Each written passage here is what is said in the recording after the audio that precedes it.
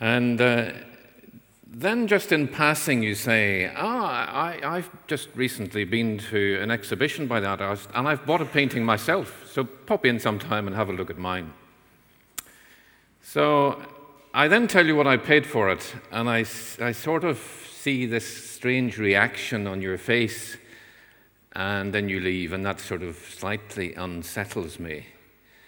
And then in a few weeks' time, I do have the opportunity to call into your house. And there in your lounge is your painting.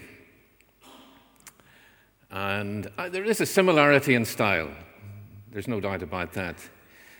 But as I look on this painting, I have this sinking feeling that what I have is not actually a genuine painting by this artist, because I'm absolutely mesmerized by this painting. This is in a different league. This is incredible, and I'm just overwhelmed by it. So I go back home, and I'm faced with the temptation, do I just go upstairs to bed and forget this? Or do I actually just go back in and have another look at this painting that I have? So I do, and sure enough, this bears no resemblance to what you have. This is not the genuine article. I've actually had quite a lot of pleasure, and unfortunately I have invested a lot of my time and money in it, but it's just not the real thing. And it is, in an instant, something that I held to be of great value has become utterly worthless. And I decide tomorrow morning it's got to go. It's got to go in the bin. It's useless, utterly useless. You see, whether it's currency or anything else, a painting, anything else that is of great value, if we're going to decide that what we have is either genuine or counterfeit, the test that we apply is compare it to the real thing. How does this actually stand up to examination by something that we know to be genuine? Now, that's sort of where we're going today. The series on counterfeit gods continues, and today's is the seduction of success. My text is John 10 and 10, the single verse, the second reading that we had read to us. Jesus said, I have come that they might have life and have it to the full. So this abundant, extravagant, fulfilled life, or as the Message beautifully puts it, a better life than they've ever dreamed of. That's the genuine, that's the real thing, that's the original against which we compare and check if we have a counterfeit or not. That's the life that Jesus invites us into today. So let's take that original, that painting, and look at it from different perspectives and just get a glimpse of the magnificence of it. It is truly something of immense beauty. But then it doesn't always feel like that, does it? At times, actually, we're quite unmoved by it. At least that's how I feel. Along the way in our Christian journey, there is a great deal to distract us. And the possibility exists that we have become distracted by something which is not actually the real thing. It has the appearance, and I've found this whole series challenging because we don't use the word idol. An idol is something that somebody else worships. It's made out of stone or gold. Counterfeit is much more challenging. And I have to say, I find this particular preparation extremely challenging because it can look genuine, it can start genuine, but in the end, it holds us back from entering into that abundant life that Jesus invites us into. So as we consider again this invitation of Jesus to participate in that life, may God's Spirit today enable us to see the counterfeits, to see how utterly worthless they really are. And may He give us the courage to deal with them. That's where we're going.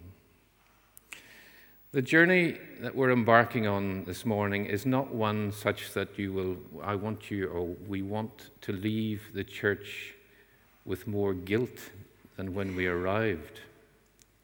The invitation of Jesus is into an abundant life. But in order to enter into that abundant life, we may have to deal with difficult issues. So I'm probably going to say nothing new. I'm just holding up this painting again for us to gaze at it. We'll look at it from different perspectives, from different distances, and I hope that again it will captivate us as to its beauty. Perhaps a good place to start is in the generous creation that God has placed us in. We drive, don't we, to a convenient parking spot in the Surrey Hills, and we take a walk. And again, we are just captivated. We're in awe of the magnificence of the morning sunshine on the frost. And through the changing seasons, the spring flowers, the autumn leaves, and we're just in awe of its beauty. It is stunning. It's beautiful every time we go. And we're drawn, aren't we, to give thanks for the creator of it as we see his beauty in his work. Before we even contemplate God's salvation, we're constantly reminded of the goodness of his creation and the beauty of it, and how much that tells us of the creator. But then we get in our cars to drive home, and we turn on the radio, and we hear about the latest tragedies in the Middle East. We hear of all the things that Clive was reminding us of last Sunday so graphically. And we hear of the latest virus that's causing untold suffering and fear and death. And that's before we even get home. And then we get home to the pain and disappointment and hurt that so often defines our existence. There is a lot wrong with this beautiful world. There's an awful lot that needs fixing. So let's move a little closer to the painting and see it under a different light. Let's get a glimpse then of the generous salvation that God has provided for us in the life and death and resurrection of Jesus Christ. You see, let's just be reminded again that what Jesus did for us is not just to save me from my sin, although that's significant. Not just to make this old world slightly more bearable. It's nothing less than the remaking, the renewing of the entire cosmos, his entire creation renewed, having dealt on the cross with the evil that destroys and defaces it. Let's just get a glimpse again of the scope of the salvation that God has provided in Jesus Christ. It's big. It is incredibly big. And here we are, we're in church to celebrate what God has done, to anticipate what he's going to do when the earth will be filled with the knowledge of the Lord as the waters cover the sea. What a hope we have in Christ. No wonder Paul says that creation waits with eager expectation for what is in the future. And as we worship here today, we get just a foretaste of what is to come, what lies ahead. Jesus, where 2 or 3 are gathered in my name, there I am in the midst. There I am. This has really just come home to me in fresh ways this week. Here we are gathered in Jesus' name. Jesus, the Lord of history, here with us at St. Saviour's this morning. His presence with us. This is a reality. It's real. It's a thing of immense beauty. This is what we believe. This is what we affirm as we sing, as we say in the liturgy too.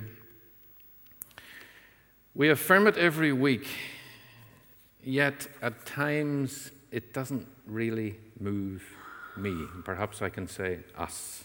Somehow or other, it just doesn't really sink in.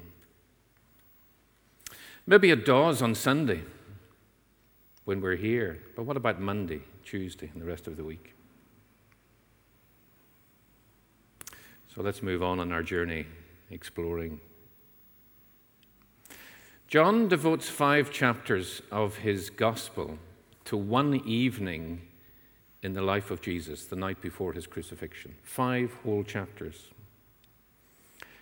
And I suppose you would expect that final evening to be something of a pep talk. The officer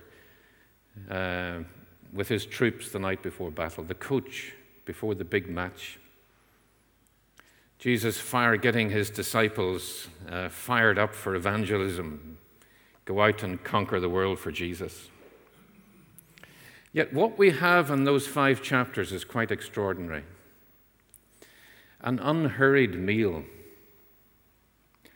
Yes, quite a lot of dialogue from Jesus. Jesus has a lot to say, but there is dialogue. Dialogue in everyday language. Dialogue with people just like you and me, just ordinary people, ordinary language. And then he switches to speak to his heavenly Father. He doesn't change the language is the same. An evening that is unhurried. And as you read through those 5 chapters, that you sense that this is not what you would expect it to be. But note this. 3 times in the middle of that account, Jesus refers to his disciples, his followers, as friends. You are my friends. You are my friends. Let's just grasp this. The Lord of history, before whom everything on earth and heaven will bow, calling his followers, us, his people, his friends. That's the relationship into which he invites us. Here we are this morning, accepted, loved by Jesus, forgiven by him. But we're invited into a relationship which he speaks of as friendship. The closer we get, the more magnificent this painting really is. During the evening, he also uses quite a number of metaphors, and metaphors that we can so easily relate to. And one of them is the vine. You are the vine, he says, and I am the vine and you are the branches. Now let's just pause here and just get into what he's really saying. See, I'm trying to help us to see again the beauty of the painting, which is the abundant life in Jesus. That's where we're going. And we're just reminding ourselves of the scale of what he has done for us and for the relationship that he invites us into. But we need to get this. We are not just detached observers of what Jesus is doing in this world. We are actually participating in it with him. Isn't that amazing? I am the vine. We're organically joined to what he's doing. As his friends, we're not watching the master at work. We're participating in it. I am the vine and you are the branches. Not just ordained people, not just gifted people, not just people with great resources. All of us, all of the time. So how do I actually get in on this? This is a magnificent painting that we can see, but how do I just get a step further? How do I actually get in on what's happening? When Jesus that evening spoke to his followers and as his friends, he said, "This is my command." His command to his friends. Love each other as I have loved you. By this everyone will know that you are my disciples, if you love one another. We're declared forgiven. We're accepted in Jesus. Our sins are forgiven by faith. But we go on to realize our identity is as the children of God. We go on to participate in this amazing salvation. We enter into this friendship that he's invited us into, this abundant life, when we love as Jesus loved us. That's his command. But how do we do it? How do you love? Rather than tell, and I'm not sure that you can tell anyone how to love, but you can show someone how to love. Eugene Peterson makes such a helpful observation about this passage in John. The 5 chapters begin with Jesus with a basin and a towel. That's where he starts. The 5 chapters, and at the end of his account, at the very end of the 5 chapters, we have Jesus praying to his heavenly Father that the love that you have for me, he says to his Father, may be in them. He starts with a basin and a towel, and he ends with plain, simple language to his heavenly Father that they may love as he has loved them. Friends, it does not require a degree in theology or special gifts or resources or money to take up a basin and a towel and to serve each other in love. Nor does it require those things to pray to our Father for each other in plain, simple, everyday language. This is how we get in on it. This is how we love. We realize our identity as we engage in humble acts of loving service for each other and as we pray for each other. Jesus set such a wonderful example. Paul, perhaps the greatest theologian, his theology was actually founded on this, and he keeps coming back to it. He says this: the only thing that counts is faith expressing itself through love. The only thing that counts. And perhaps even more challenging, this is what he says, goes on in that famous passage in 1 Corinthians. If I have the gift of prophecy and can fathom all mysteries and all knowledge, and if I have faith that can move mountains but do not have love, I am nothing. And that's the word of the Lord that I'm reading. I'm not making it up. I am nothing. As we continue Jesus' ministry in Jesus' way, this way of loving, humble service, we enter into the abundant, extravagant, fulfilled life that Jesus invites into. That's it. That's the genuine article. That's the magnificence of it. Before we move on, let me just note that he never said it was easy. And later on, he said to his disciples, in this world you will have trouble. The abundant life of Christ is easy to understand. It's magnificent, but no one say he does not claim at any point that it's an easy life. The seduction of success. Let me make a couple of very obvious points. First obvious point is that we teach our children and our grandchildren to aspire, to succeed, to do the best they can.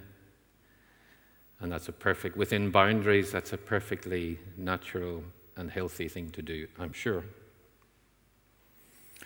The second obvious point is that we've only got to open a newspaper or turn on our television to see examples of what happens when the drive to succeed becomes all-consuming and destructive obsession with power, with wealth, with status, with fame, or sporting success at any cost. Examples of that are all around us. These are obvious points. The question is, what happens along the way? Where does it all go wrong? And how do I determine if something which has started as quite genuine, quite benign, has become actually a counterfeit God? So let's turn to the story that we had read from Mark 10. I just want to pick up two particular points from the story before I get on to the main point that I want to draw out of it. The first thing is that the young man ran to Jesus and knelt. That seems to indicate to me that this man is quite genuine. He was quite serious. This was not, and I think Jesus took it that way. This is a man who is actually quite serious in his approach to Jesus. And he asked when he asked the question, what I need to do to inherit eternity, it was a genuine question. The second point that I want you to pick out is that Jesus looked on him and loved him. This is not Jesus trying to dismiss him quickly or to just get rid of him or to trick him in some way. Jesus looked on him and loved him. I think those are two quite important points before we come on to the very hard thing that Jesus said to him. So what did he say? Go, sell everything you have and give the money to the poor. Then come follow me. And John says that at this the man's face fell. He went away sad because he had great wealth. Although his question was in some way genuine, when faced with the stark choice, his wealth was more important to him.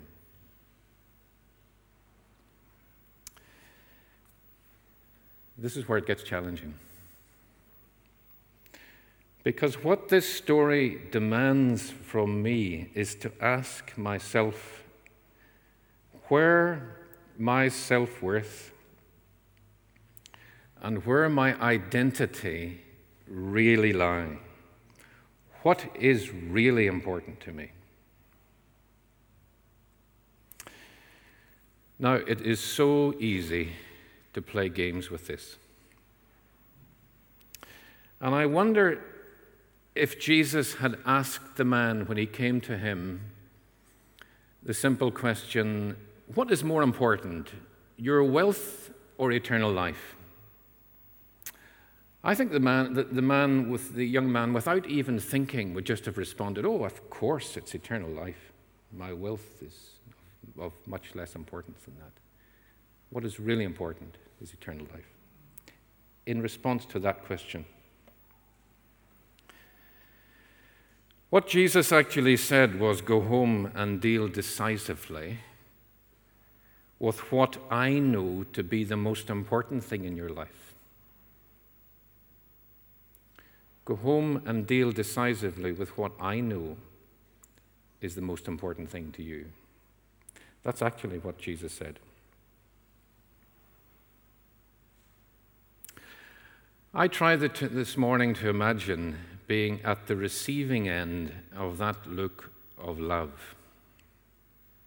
Jesus looked on him and loved him.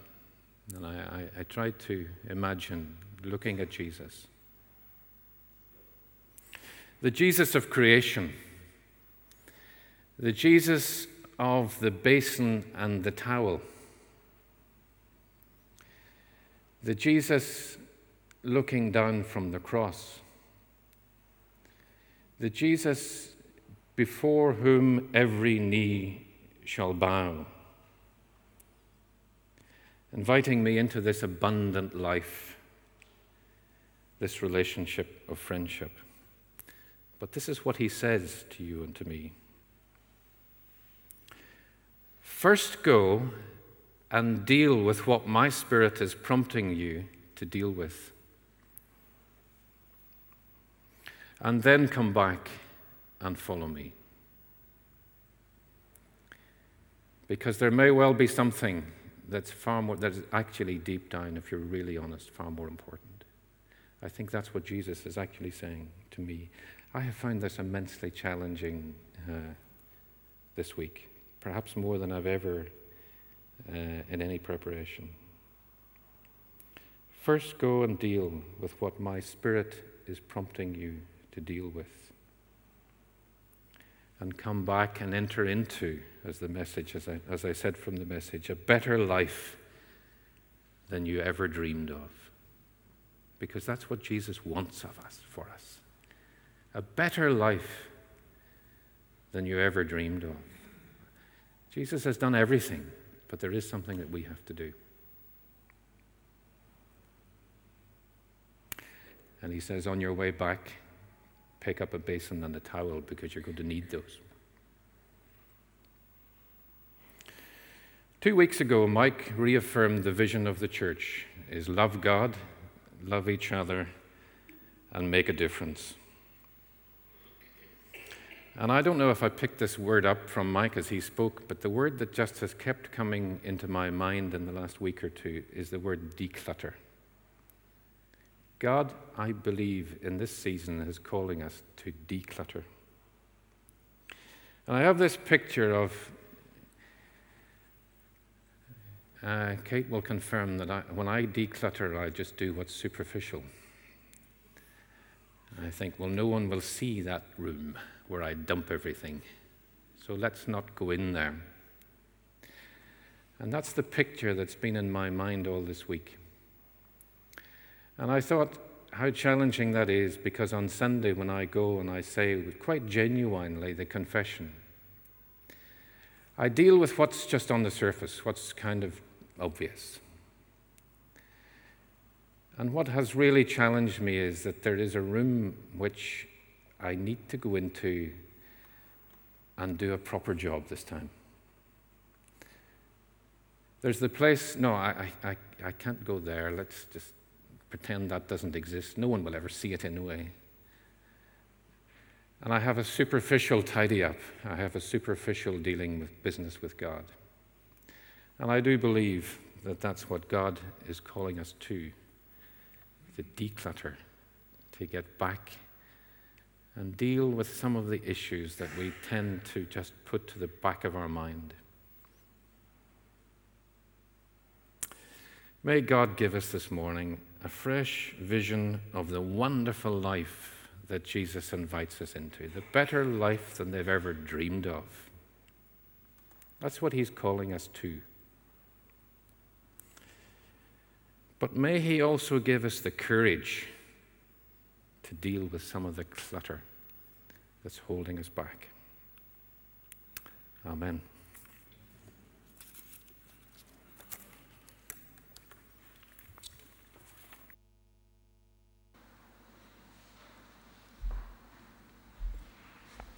Thank you, Norman. Why don't we just have the opportunity to pause and reflect on some of those issues? You know, do we feel like we're leading an abundant life? Have we got a towel in our hand at the moment? Who are we serving? And where do we need to declutter? I'm hopeless at decluttering. I don't know about you. I'm not good at it at all. But actually, I think there's something we do feel actually as a church. We are in a sort of focusing. Let's focus on the main things season. Let's declutter some of the peripheral stuff. So I think there's something in that, Norman, in that word you feel at the moment. So why don't we just pause? And I'm going to suggest actually to help us focus on who Christ is and what he's done.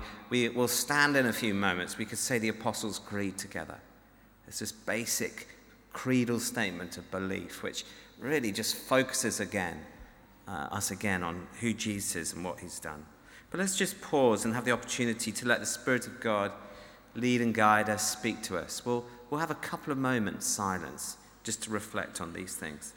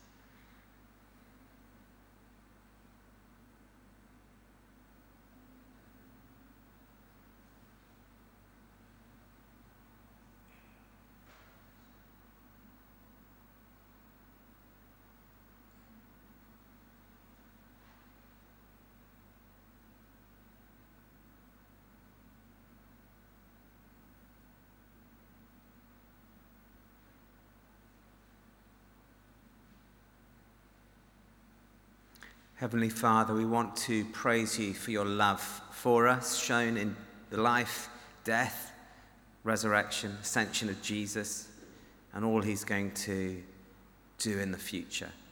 And Lord, we want to pray in this season of our lives as we think about these so-called counterfeit gods, we think about success today, and everything Norman said this morning, Lord. Would you help us to have your priorities, to actually declutter where we need to? Would you be speaking to us in our lives about what you'd like us to be and do in this season? And the sorts of things as well, Lord, that we actually need to let go of and put to one side. And we want to thank you, Lord, that you have great power, Lord. You live in us through your Spirit. And so we want to be confident that you can bring transformation and focus and help us to serve others as you'd want us to serve others. Amen. Let's stand together. And let's say the words of the Apostles' Creed together. I believe in God the Father Almighty, creator of heaven and earth. I believe in Jesus Christ, his only Son, our Lord, who was conceived by the Holy Spirit, born of the Virgin Mary, suffered under Pontius Pilate, was crucified, died, and was buried. He descended to the dead. On the third day he rose again. He ascended into heaven. He is seated at the right hand of the Father, and he will come to judge the living and the dead. I believe in the Holy Spirit, the Holy Catholic Church, the communion of saints, the forgiveness of sins, the resurrection of the body, and the life everlasting. Amen.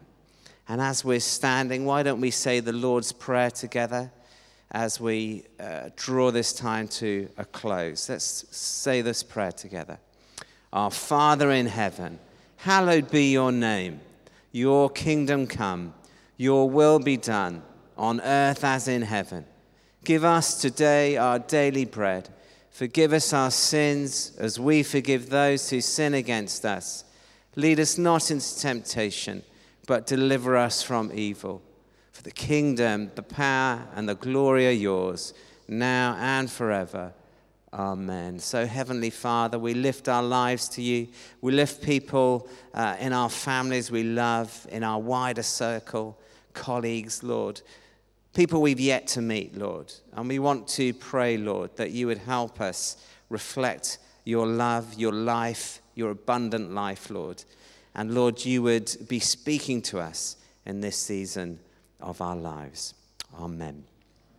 We're going to sing our final hymn, O Jesus, I have promised to serve you to the end.